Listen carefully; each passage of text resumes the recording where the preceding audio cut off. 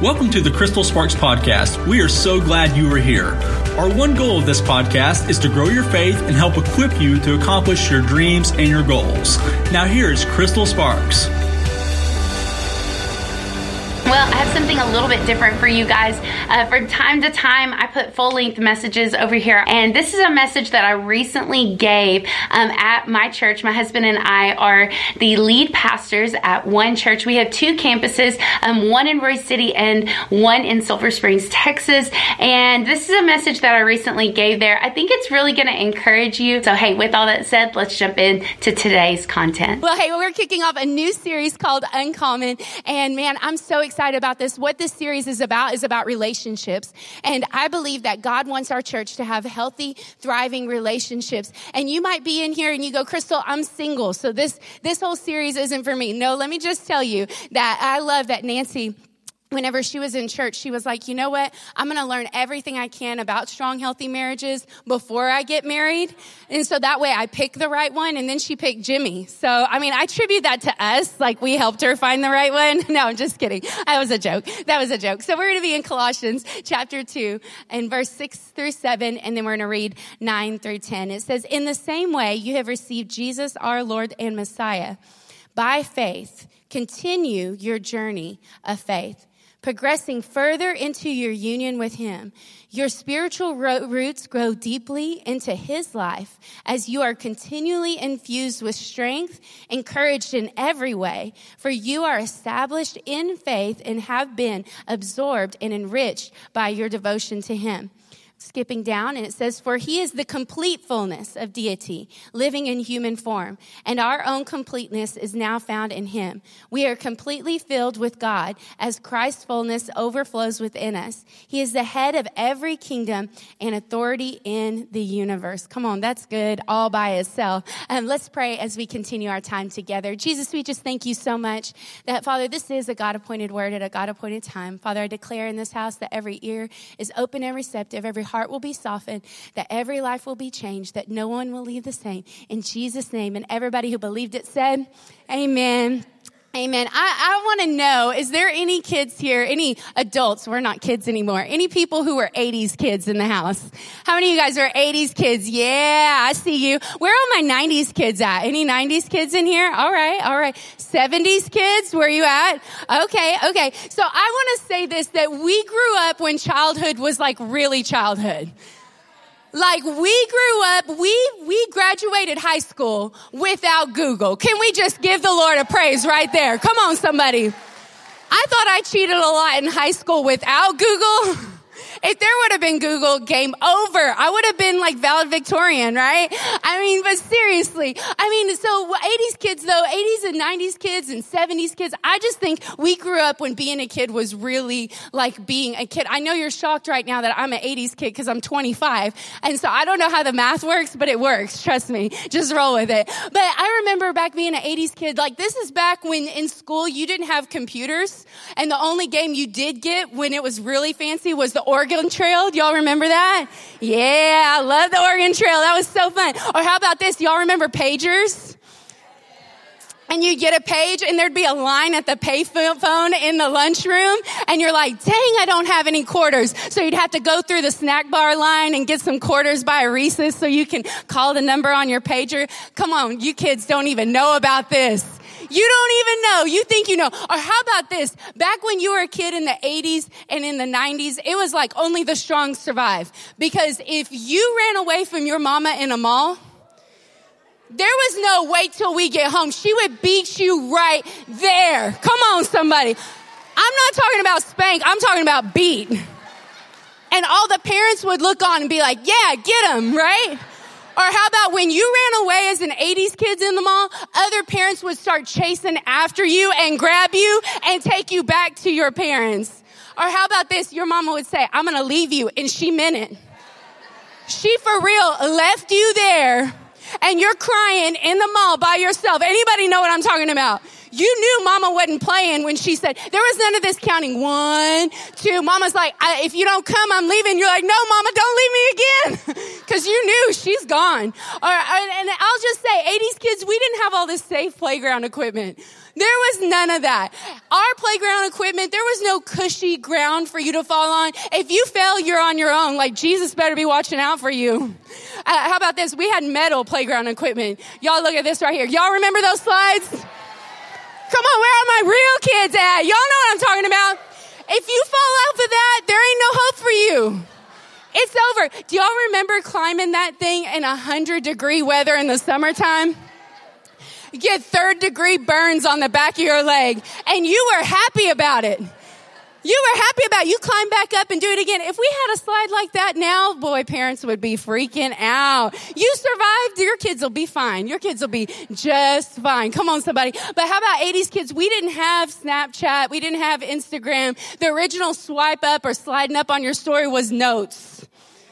Do y'all remember origami? All 80s kids were good at origami because you passed paper notes. Like you fold them like so intricately, and it always had the dovetail on there. And when you swipe the dovetail, all of a sudden, it all came out. Y'all know what I'm talking about, 80s kids? And we passed notes in the hallway, and so your boo would pass you notes. Let me just school my daughter for a second. So what would used to happen is your boo would pass you a note, and y'all remember the 3 lines on the top, 3 lines on the bottom, and connect them. Y'all remember making the S? Y'all remember that? You're like thinking of words that started with S just because you wanted to make that S. And so you would craft your note in class while the teacher was teaching, and then you would find your boo in the hallway and you'd pass the note. Yeah. That's the old school swipe up right there. That's the old school swipe up. So 80s kids, like, right? So we did all these things. And I remember thinking, like, as I was preparing this, I thought, do y'all remember cereal boxes when they had prizes in them? Yeah. And all of a sudden you get a box of Count Chocula, and it's like there's 6 in this series, and you're eating cereal all day Saturday because you want mama to go back to the store and get another box of cereal because you want all 6 prizes. Come on. Did you know that they stopped doing prizes in the box because they thought it was a choking hazard? And I'm like, y'all, at some point survival of the fittest has just got to kick in. Like if you're eating a toy and trying to swallow it, I'm sorry, there's no hope for you. Like, I've lost all hope in humanity. I mean, like, come on, put the prizes back in the cereal. That was so fun. I love those. And so I thought about this. I'm like, how did we survive as 80s kids? And then all of a sudden I remembered this right here. Y'all remember this right here? Y'all look at this. Y'all remember those? You lived on Flintstone vitamins. You lived on them. Your mom would be like, did you take your vitamins? You're like, I ate the whole jar. And basically Flintstone vitamins was this. It was a whole lot of sugar and a little bit of vitamin C. That's why we were on that slide and didn't care. We were so hyped up on sugar. We didn't even know. Like, we didn't care. We didn't feel the pain in our legs. And how about this? I was telling my daughter the other day, she was like, Mom, my friend, they made me a Spotify playlist. I was like, girl, let me tell you about a mixtape. Your love for somebody was measured in this, a 60, 90, or a 120-minute mixtape. And I told her, I said, baby, this is what true love is. When you really loved your friend, you would sit there with your hand on pause, play, and record. You would call in with the other hand to Kiss FM, and you'd have it on redial, and boop, boop, boop, and you're like, it's busy, dang it, and hang up, redial, right? Y'all remember this? And then they would pick up and you'd say, yeah, I just want to give a shout out for my friend. Play Lionel Richie. Play Janet Jackson. Come on. And then as soon as your voice would come over the radio, you're quick to hit the record, right? And so you'd make your playlist of all the songs. Come on, somebody, some Michael Jackson. Where are my people at? Where are my people at? And then you would give your friend your mixtape. I said, baby, we didn't have money to buy the cassette, and there was no Wow Jams Now or any of that mess, right? Wow Jam 100 or whatever it's called with all the greatest hits. So we made our own mixtape. That was the original Spotify for the 80s kids. I said, that's true love, because it took work to make that playlist. And so I thought about all this and I thought, man, it's crazy, like all the different things we did as kids and like growing up. And I thought about this for the relationship series, and I thought about how, man, we bring all of this into relationships. And I read this article by psychologists, and they say for a child to be well-rounded, that they need respect, encouragement, attention, affection, and appreciation. Well, that makes sense why we all jacked up. How are you going to give a kid all that, right? And so they say to be a well-rounded kid, like you need all of that. And here's the sad part is that whatever psychologists say, whatever you didn't get out of that list is now what you search for in a spouse. So if you didn't get attention from your parents, you're now looking for a spouse who will give you attention. If you didn't get respect from your parents, you're now looking for a spouse that'll give you respect. So really, truly, they say that most people marry trying to fulfill a childhood need. They're looking for somebody else to fix what was broken from their childhood. And it's deeper than Flintstone vitamins, right? And so we know the statistic. We've heard it so many times that half of all marriages will end in divorce. And I think we almost get anesthetized to that statistic that we don't realize the gravity of it. So let me just put it like this. What if I told you that half of all airplanes that take off today are going to crash? How much would you research about which airline you were going to go on? You would research, you'd be like reading reviews. You would want the pilot's background, how long he's been training, how long he's been getting ready. So I'll just say this. If we would do that on an airplane, then why aren't we doing that with the person we're going to marry? If the stat is really true, then why aren't we looking into making sure we're picking the right one? Single people, he's the right one when you know you've really researched him. Come on, somebody. You don't know to what you don't know. So just like go through some time with them first. But then what's interesting is I read even further that then from the people who are married, the half that are still married, there is only 40% that say that they are happily and passionately in love. So I'll just put it like this. These 4 rows right here. These 4 rows. Will y'all stand up? If statistics were real, this would be the only people who are living happily married. And all the rest of you are living miserable. Does that put things into perspective? Okay, you can be seated. So why is this relationship series so important? Because who you marry has everything to do with where you're going to go later on in life. The happiness that you're going to have till death do us part. Come on, somebody. I want to live a happy till death do us part. And if that stat's really true, that means 1/5 of all people are really going to live happily ever after. And everybody else is just living ever after. And I believe that God wants us to have a church that's full of healthy, thriving, strong, flourishing marriages, right? I believe that's what God's called us to do. So we're going to talk about this. There's 5 phases that psychologists will say that you go through in relationships. 5 phases. The first one is, if you'll put up the thing, is attractional. I put a winky face triangle here. So you see that little winky face guy? That's the attractional phase of relationships. This is the phase in relationships where they will say, love is blind. In this phase of a relationship, you think they are perfect. It's when you meet them and you think everything's great. They could do no wrong. At this phase, a psychologist will tell you that your brain is releasing so much dopamine and oxytocin, it produces a high in your brain that is equivalent to cocaine. And so what happens is your body gets this instantaneous rush and it wants so badly to keep it going. That's why some people move from relationship to relationship to relationship to relationship, because they're addicted to the high, the emotional high that they get. And so they're looking for somebody to give them the next fix.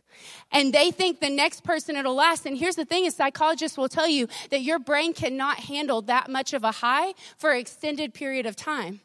So you were never made to live in that state. And the second state of relationships, and the first state, it lasts 2 years. They say that it can last up to 2 years. So you can live love is blind for up to 2 years. The second phase of relationships is the emotional part of relationships. Psychologists would say that they describe this as the teenage years of your relationship cycle. So the emotional side is, this side will last 6 to 18 months. And here's 3 myths that we get out of the emotional phase of relationships. The first myth that we get is all you need is chemistry and passion. This will tell you like, oh, well, unless you're compatible. Like when you're compatible, everything's going to work. Have you heard people say this? Just follow your heart. No, don't follow your heart. Like that's the worst advice you can get. Jeremiah 17:9 says the heart is deceitful above all things and desperately wicked. Who can know it? So here's the thing, is that if you're somebody looking for somebody else to fulfill emotional need that you didn't receive as a child, you can't follow your heart because you might end up marrying the wrong person.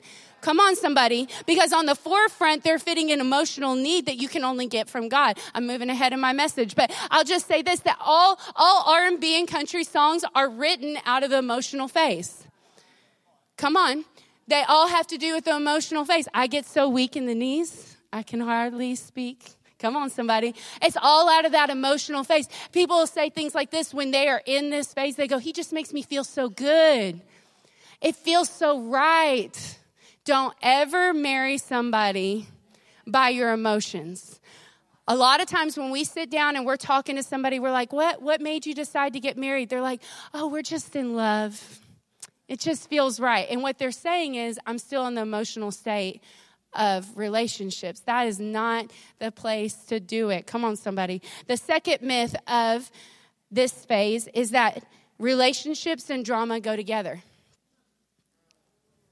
So this is what happens is when you're in an emotional state, and I'll just say you can be married for 20 years and you're still in the emotional state. You have really high highs and really low lows. 1 minute you're throwing things at each other and the next minute you're making out. There's no in between.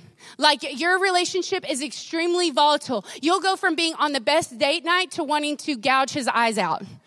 Right? Because somewhere in your life, you bought into the idea that relationships and drama go together. So unknowingly, you create chaos around you because you don't know how to live when things are peaceful.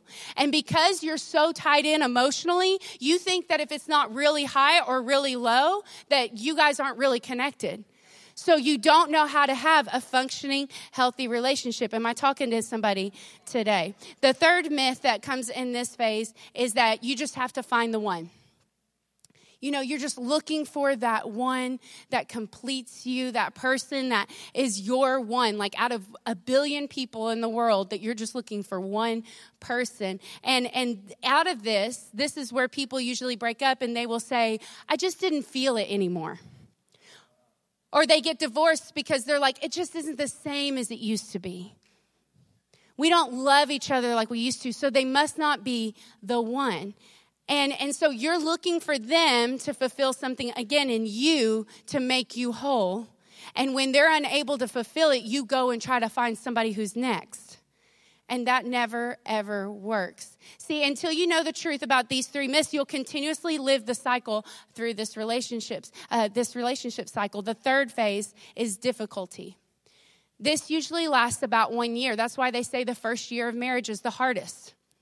Is because it's difficulty. This is when the blinders come off and you realize that they ain't perfect. Come on, somebody. You all of a sudden realize, like, I married somebody who is messed up. I love this. I heard somebody talking the other day and they were saying how they got married in their early 20s and they didn't realize that their wife was watching them every time they got in and out of the shower. And so he said, you know, I came in from work one day and he said, it was just a good day at work. And I came in and I came over to kiss her and she said, you ain't kissing me until you take a shower. And he goes, what do you mean? And she goes, you have not taken a shower in 4 days. He goes, I had no idea she was counting how many times I got in and out of the shower. He's like, who knew you had to take a shower every day, right? And so that's why they say that married life, the first year is usually the hardest. The reason why they say that is because they've never been through any kind of difficulty together.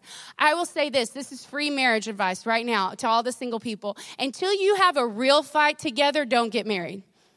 Because if you can't have a real fight together and see flaws in each other and get over it dating, you'll never be able to do it when you're married, right? Because there's no going home to mama's house when you get in a fight, right? You're going to have to stay there and you're going to have to work it out. So dating is the best place to work through those conflicts. So there's the difficulty phase. And what happens in this phase is that 2 levels. Number 1, you realize that your spouse isn't perfect. So in this phase, you see their flaws. And then what will happen is you either become one of these type of people. You become a justifier. So possibly trust was broken. Something happened that made you see that they weren't perfect. So then you start justifying your bad behavior by their action. Or the second thing that happens is you become a cynic. So now everything he does, everything she does, you are predicting the worst. You're critical of everything. I'll just say this. Wives, some of the best things you can do is quit nitpicking everything about your husband and shut your mouth. It really doesn't matter. Who cares if he does it differently? He did it, right? And I think so many wives are nagging their husbands out of loving them. And sometimes you just got to be cool that he doesn't feed your kids like you feed them. It's okay. Who cares? They're fed. It's fine. Let it go. Okay, so he folded the towels differently. Who cares? Right? It really doesn't matter. But this is what happens in this difficulty phase is you begin to be a cynic. Okay, so then the second thing is what will happen here is we realize that we still aren't happy. We realize that they can't fix our problems. So in this phase, we become blamers and exaggerators. We blame them for why we're not happy. We blame them for why our life isn't working out. We blame them why things aren't going the way we thought they would. We take no ownership for ourselves. And we become exaggerators. So we start talking like this around a house. You always. You never. Come on, somebody. And in this phase, what you're doing is you're in a difficulty phase of relationships. Again, you can be married for 20 years and you're going to cycle through this one. And so listen to yourself talk. When you're talking to your spouse, I'll just say this, the enemy will always magnify weakness. He'll always magnify, because I'll say this, that every single one of you, the person you're married to, has 10 good things about them and 10 bad things. And your marriage is as good or as bad on which side you're going to focus on. Right? And when you focus on the bad, then you start talking about you always do this. You never help me with the kids. You always, come on somebody. And when you start talking like that, just know you're talking out of a toxic place and it's really not about them. It's about you in that moment. And you need to shut your mouth, check your heart before you proceed with the conversation. Come on somebody. I think that's where it's right there. We can go home right there. Now, psychologists will say most people out of these 3 right here, most people never progress to the next level of relationships. They stay cycling in these 3 things all the time. And here's the thing, is they try to build everything on top of this emotional part. So you see that little winky face? That's the attractional, that's the love is blind. And so people try to build on top of that emotional part and on top of that love is blind part. But how many of you guys know if you stuck something flat on the top of that triangle, would it be able to stick on there? And that's why your marriage is failing. Because the bottom piece we're about to talk about is going to be the God part. And most people try to put the God part on top of their feelings. So when we feel like going to church, we'll go to church. When we feel like praying together, we'll pray together. When we feel like going to a community group and start opening up about some of our problems that we're having, then we'll do it. And we let our feelings and our emotions be the drivers of how healthy our relationship is. And we wonder why things aren't working out. Hey, if you got a problem with this, this is a psychologist article. I'm just giving you what they said, right? I mean, I'm just giving you what they said. Okay, so then the next thing that happens is stability. Stability.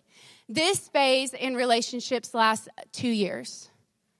And then they say it will go, sometimes people will jump from stability and go back up into emotional.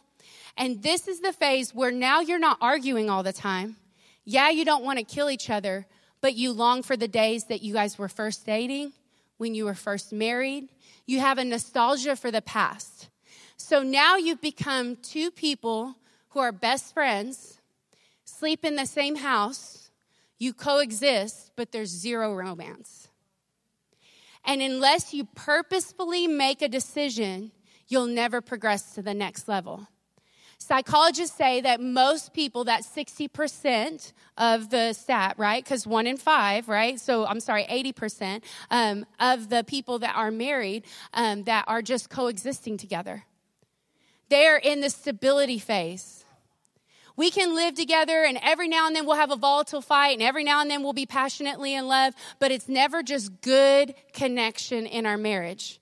And what's sad is God never created us to live that way. And then maybe you're there right now, and I just want to tell you, I'm so proud of you that you're here. Because I believe that God wants you to get to the next phase, and let's bring that up. That is when we go into commitment.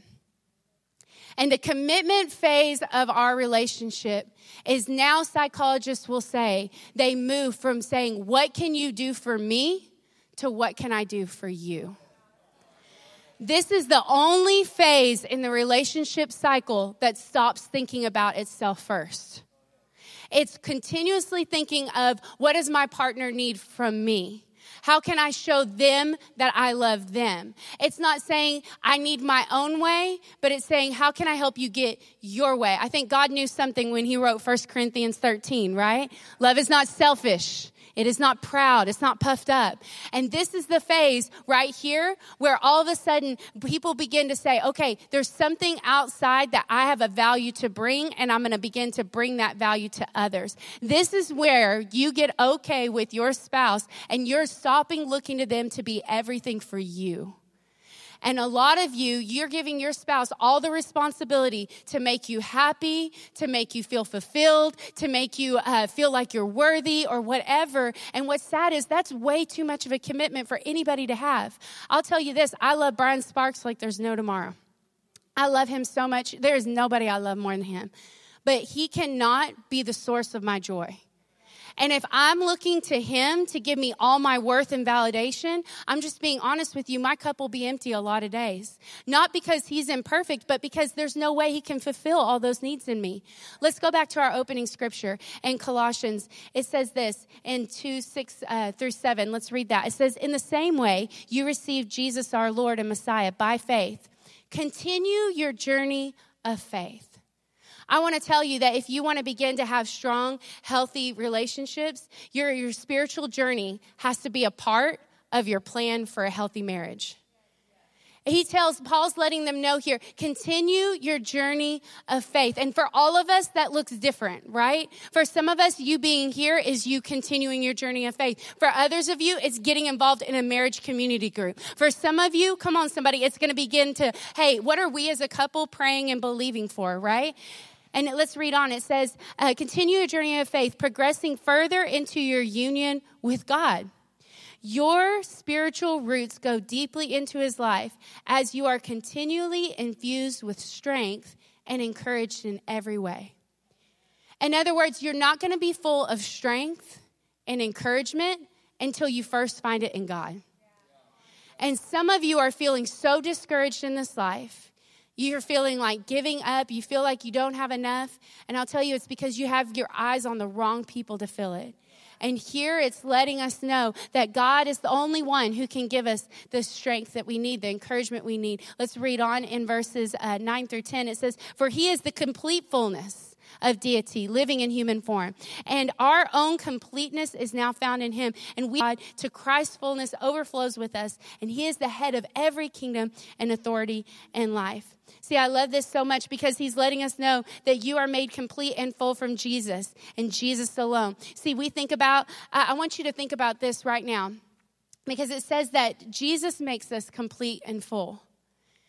And I want to give you some homework. This is going to be some homework for you to go home and think about. I want you to think about right now, just in your mind, don't write them down, whatever you do. If your spouse is sitting next to you, don't write it down, okay?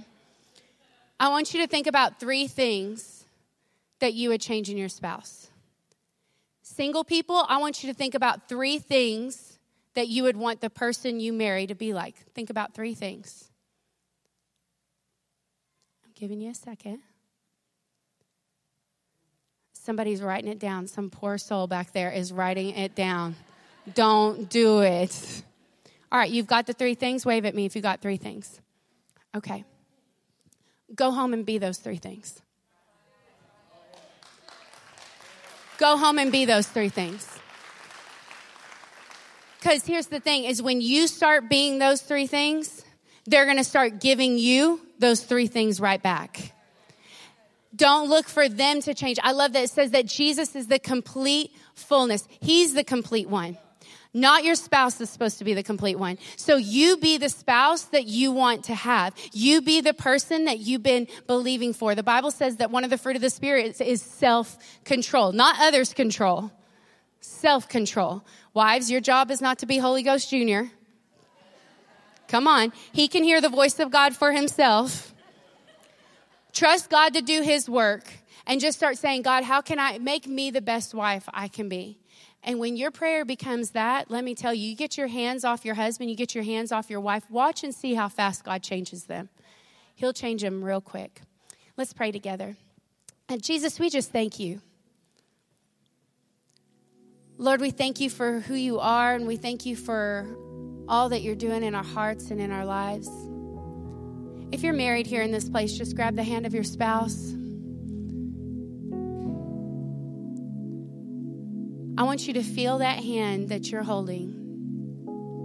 And I want you to know that that is your best friend.